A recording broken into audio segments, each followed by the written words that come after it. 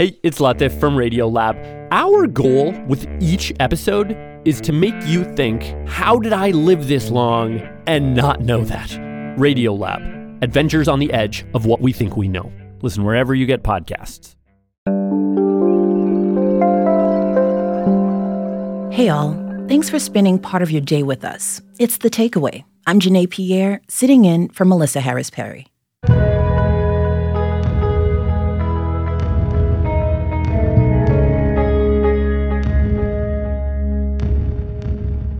Friday marks International Holocaust Remembrance Day.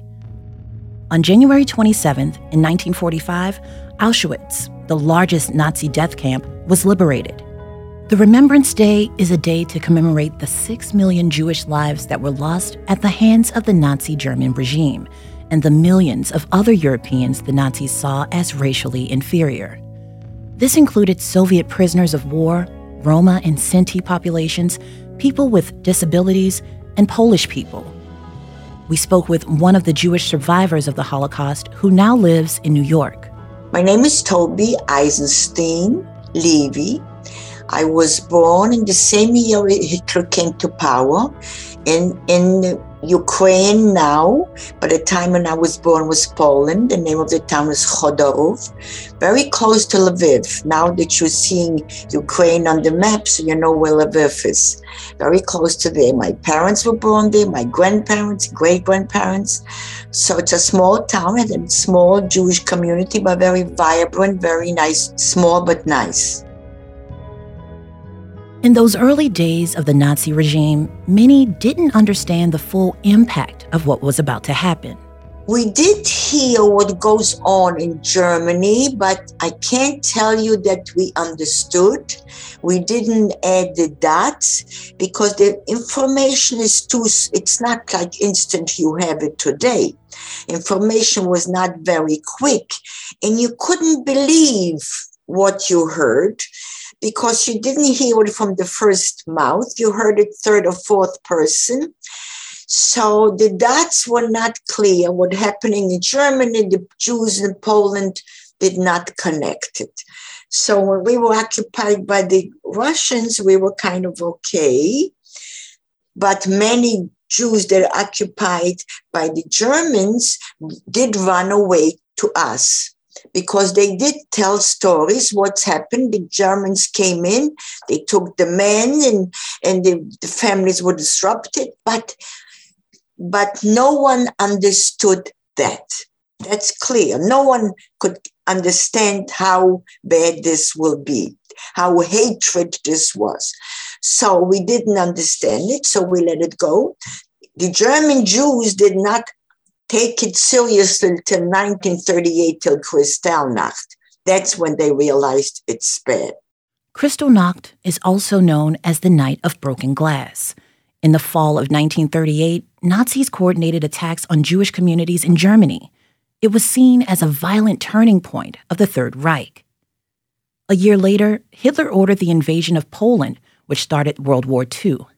Miss Levy's town had been occupied by the Soviet Union until the Germans invaded in 1941. Her family tried to leave by train, but couldn't make it. When the Germans arrived, they rounded up all of the Jewish people in her town. The hatred is so obvious. They didn't look at you into your face, into your eyes. They look at you that you're not a human. I was 8 years old. What I remember is seeing the boots. Didn't see and the soldiers were so tall and handsome, and they screaming and yelling and giving us order what the next thing to do. And I'm pulling on my father's hand. My father never, ever yelled at us. And all of a sudden, he turns to me and he says to me very clearly, quiet, screaming at me. I saw the fear in his eyes, and I knew children are very intuitive, understand their parents, and I didn't know what the fear is about, but I saw fear. In the fall of 1942, Miss Levy's family went into hiding. They were taken in by a Polish woman named Stephanie. She and her 16-year-old son helped hide the family in a barn. That's where we sat for 2 years. He watched the barn 24 hours. Tajik, and his mom saved our life. To me, the whole thing is a miracle. To me, she was the angel between the devil. Every house hated the Jews except Stephanie's. Miss Levy's family made it out of Poland alive, and they came to the U.S. in 1949. Now, as a Holocaust survivor, Miss Levy teaches about the Holocaust, about hatred, and about the lessons we can learn. This is what I teach in school when I talk hatred. What my father taught me. Why don't I have hatred? Because for 2 years in hiding, my father tried to tell us, this war will end. There will be Jewish survivors, no doubt. There won't be many, but there will be, because they have to tell the world what happened. But every day, my father, he would say to me, I don't know the answer why everybody hates it. But if we make it, you go to school and you get older, you'll figure it out. Maybe you'll tell the world why they hate us. Well, I made it, and I'm teaching, and I'm learning. Why they hate me, I haven't got the slightest idea. But I'm still teaching the same thing. Holocaust Remembrance Day is also a day to reflect on the history of the brutal genocide committed by Nazis before and during World War II. The museum is the most important work I've ever done. It's a mission to remember our history and to teach the lessons of history to future generations. So remembrance and education are our two twin pillars. I'm Jack Klieger. I'm the president and CEO of the Museum of Jewish Heritage, a living memorial to the Holocaust. I'm also the son of 2 Holocaust survivors. My father escaped from the ghetto in Lutsk, Poland. What was then Poland is now part of Western Ukraine. He survived the war, first living in the forest, hidden there, then became a partisan, then eventually joined the Russian army, where he wound up at the end of the war in Budapest and saw my mother on a breadline. She had been a survivor of the Budapest ghetto. They married, moved to Italy, where I was born, and then decided that they were going to come to America 3 years later, and so we emigrated to the United States. I came here in 1950. And the first thing my family and I saw when we came to the United States was the Statue of Liberty. And now, interestingly enough, I work at a place where I look at it every day. The Museum of Jewish Heritage in New York sits on the southern tip of Manhattan near Battery Park. It overlooks Ellis Island and the Statue of Liberty, the gateway through which millions passed seeking refuge. It's the 3rd largest Holocaust museum in the world, in the city with the most Jews and the largest survivor-related community outside of Israel. But our commemoration of 78 years since the end of World War II can't be separated from the fact that some high-profile celebrities and politicians have made anti-Semitic remarks, and there's been a rising trend of harassment, vandalism, and violence directed against Jews. According to the Anti-Defamation League, anti-Semitic incidents reached an all-time high in the U.S. in 2021. I think traditionally anti-Semitism rises when there's anxiety, when there's a lot of division, and when there's a need to look for scapegoats. And unfortunately, I think those conditions exist in a more pronounced way now than in the past, and there are various causes of it. I think a lot of our political discourse has encouraged division. Unfortunately, we have not taught Holocaust history as well as we should. In this country, we do less of it than in many other parts of the world, and I think, therefore, a lot of people grow up without knowing a lot of the history, and frankly, a lot of people grow up not knowing Jewish people. So it's the othering of people that seems to be a lot more common, of dividing people into groups. And there's fear. There's fear and anxiety and ignorance, and that can easily be appealed to in the form of hate and distrust. Anti-Semitism was at the foundation of the Holocaust, fueled by centuries-old myths. and the museum has made it a priority to educate children as young as 13 about Jewish history, culture, and about the atrocities committed. Obviously, telling somebody that 6 million people were killed because of hate is a very hard thing. It's almost impossible to grasp. What we do is we tell individual stories about people, because these were people, these were individuals, and we tell stories about the actual experiences of people who we specifically name and know their stories about. We also tell stories through the objects that we have in our exhibit, and the objects tell the story, and the storytelling about individuals bring it to a level that younger people can understand. We also ask them to tell us what they think they would have done in circumstances like this, what they would have decided, how they would have reacted. What would they have thought? How would they have responded? Because they put themselves in that picture. They think of themselves in that circumstance. And so we do have to be sensitive to being too graphic in what we show, but we're really talking about how they make their judgments and values and understand that there were both perpetrators, there were victims, but there were also bystanders and there were upstanders, and that you can choose as an individual how you'll react to what's going on around you, and that there is an ethical choice that can be made. And although there's still hate out there, there is still hope. I have hope on a couple of levels. Number one, when I deal with survivors who have gone through things that nobody can describe, and to see them still have belief in humanity and that they don't hate, that in itself is one inspirational thing. The second is to see younger people want very much to know not only what happened, but how they can make sure things like this don't happen. And the response when there are hate incidents. 2 years ago, we had a group of Proud Boys wrap a Confederate flag around the front door of our institution. And it was very disturbing. And then stand in front and do a Nazi salute in front of a rail car. Those were very disturbing things. What was more hopeful was the response from the community. The school across the street, we had 100 fifth graders come by and show support. We had teachers, we had residents, we had people from all over town saying, not here. There are people who will stand up and say this is not acceptable and this is not going to work. So that gives us hope.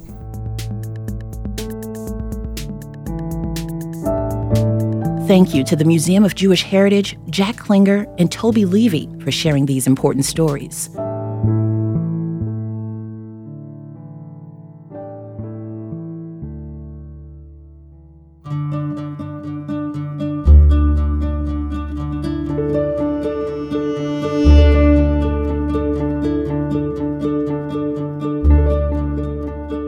We're continuing our coverage of Holocaust Remembrance Day with the story of Arthur Kahn, told to us by his great-niece Maddie.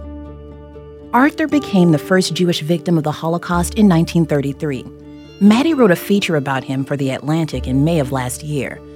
We must warn you that there are a few graphic details in Maddie's story about her great-uncle. Here is her story interspersed with passages from that article. My name is Maddie Kahn. I'm a writer and the author of the forthcoming book, Young and Restless. Arthur was my great uncle, the oldest brother, oldest child in my grandfather's family. So that's my dad's dad. He was born in a small town called Gmunden am Main in Germany. And he was 21 when he was killed and became the first Jewish person ever killed by the Nazis. So Arthur was a college student at the University of Würzburg. He was, I was told, the first child of his town, Jewish or not Jewish, to go to college, and was something of a golden boy. He was 21 and he had left school for Easter break in March 1933, so just about 10 weeks after the Nazis came to power. He didn't know it, but his name had ended up on a list of radical students. There's no real evidence that he was actually much of a radical. He was a good student, wanted to enter into the field of cancer research, which was just beginning, but his name ended up on this list. And he was arrested while he was in Nuremberg on that school break and brought to Dachau, which we now know is a concentration camp, but at the time it had just opened as a prison for political dissidents, which he had been identified as. He made it about 24 hours there, and he was shot within a day of arriving. The Nazis who were running Dachau said that he was shot while he was trying to escape, and I had always heard the story and had it confirmed in my own research that when my great-grandfather opened his coffin, he could see that Arthur had been shot through the forehead and through the back. And so it was clear that he hadn't just been shot while trying to escape. Maddie remembers always hearing about her great-uncle Arthur. I think that my earliest memories are probably of hearing about him over Passover. That was the anniversary of his death in the Jewish calendar. And the second Seder in particular was the night that my grandfather associated with his older brother. I think when you're a kid, family trauma feels a little different. It's just part of the fabric of your life, and it's part of the fabric of these holidays. And I remember my grandfather talking so much about how much he admired his brother's intellect. It was something smarts in general very much prized in my family, but hearing my grandfather, who we all thought of as quote unquote the smart one, talk about this brother who never got to grow up, who never got to reach his full potential as his intellectual role model, I think that was one of the things that made a real impression on me young. Between 2018 and 2021, I traveled to Germany to the sites of Arthur's life and death 4 times. I felt drawn to these places, as if walking in his footsteps might tell me something about the person whose gruesome death had come to define his life. I needed to make present the person I had known as an absence. I wanted to see him. A lot of people who've lost family in the Holocaust or, for all kinds of other horrible reasons, yearn for this idea of the life before. I felt like everything I knew about Arthur, aside from these details about how smart he was and what he might have done if he had lived, was tied up in what had happened to him. I turned over every stone I possibly could. What I did find and what brought me a lot of solace is the photo at the end of the story, which is after years and years of going back and forth to Germany and learning really for the most part about Arthur's death, I participated in what I thought would be the capstone of this project, which was a stone laying in Gmunden am Main, the town where Arthur was born, that the artist Gunter Demning initiated as part of his Stolperstein project to lay stones at the last known addresses of victims of the Holocaust. And I thought, that's the best that I'm going to do. And that's the best way I know to honor Arthur's life.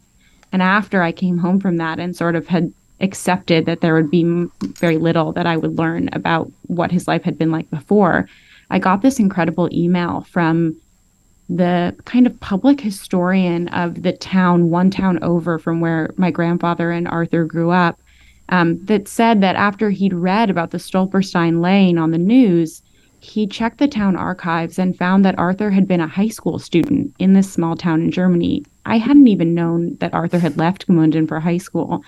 And he included in the email a letter that had been written to him in the 90s by one of Arthur's classmates, kind of reckoning with, what had happened to this extremely smart, gifted kid from this town. And the letter was fascinating to me for so many reasons, but the photo is a photo of Arthur at his graduation. He's the only Jewish person in this class, and we know now probably the only person bound for college and the valedictorian. And it's just this image of this young man just full of excitement about what's to come. His face looks like the face of every person, you've ever seen in a high school graduation photo. And it just moved me to think, when this photo was taken, for all that may have been going on in Germany at the time, his life was laid out before him. And it brought me a kind of peace I really hadn't expected. A picture she was given of her great uncle had so much to say.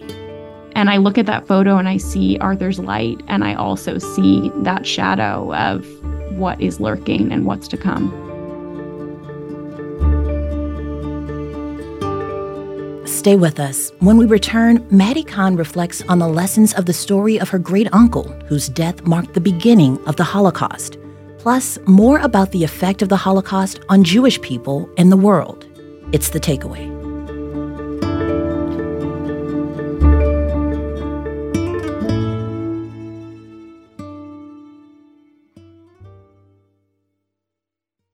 Every memory you think you have of the past, The house you grew up in, your first kiss. it's not simply an idea, it's a physical trace left in your brain. I own those memories.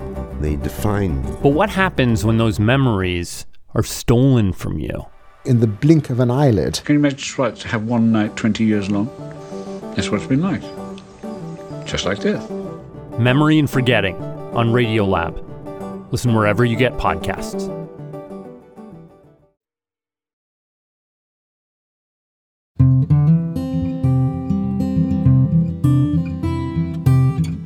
You're back with The Takeaway. I'm Janae Pierre, filling in for Melissa Harris Perry.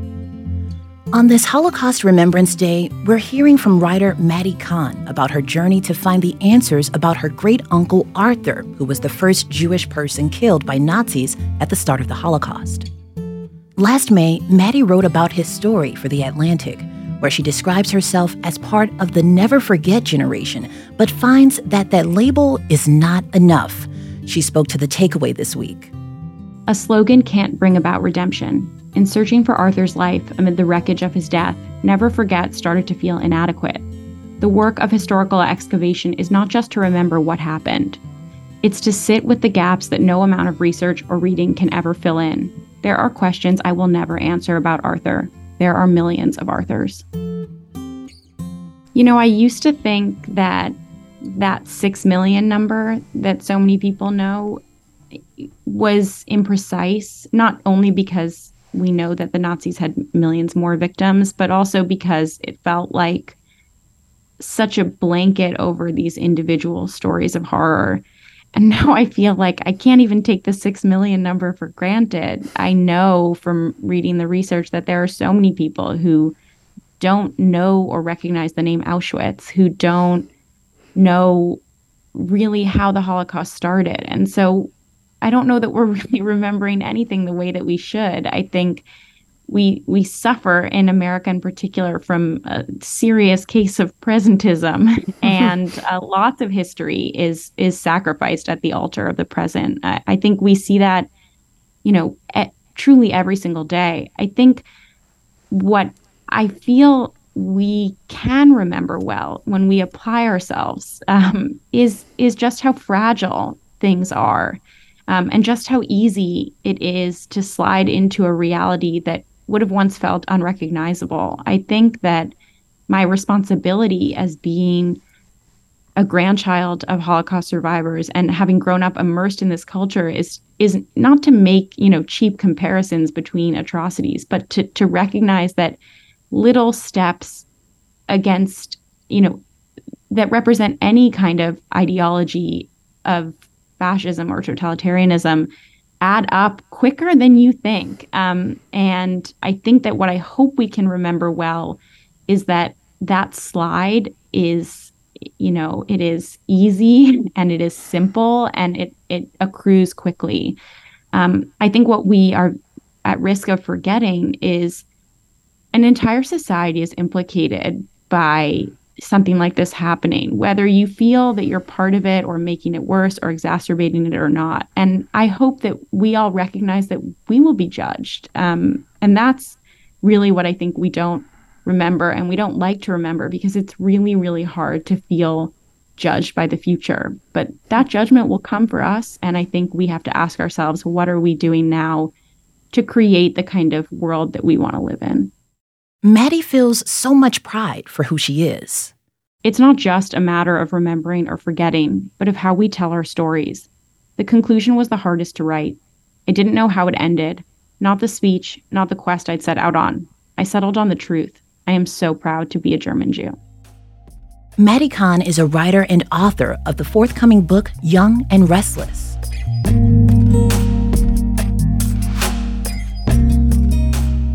We've been talking about Holocaust Remembrance Day, and we wanted to hear from you about how you and your loved ones remember those that survived and those that were lost. Your brief memories told us everything.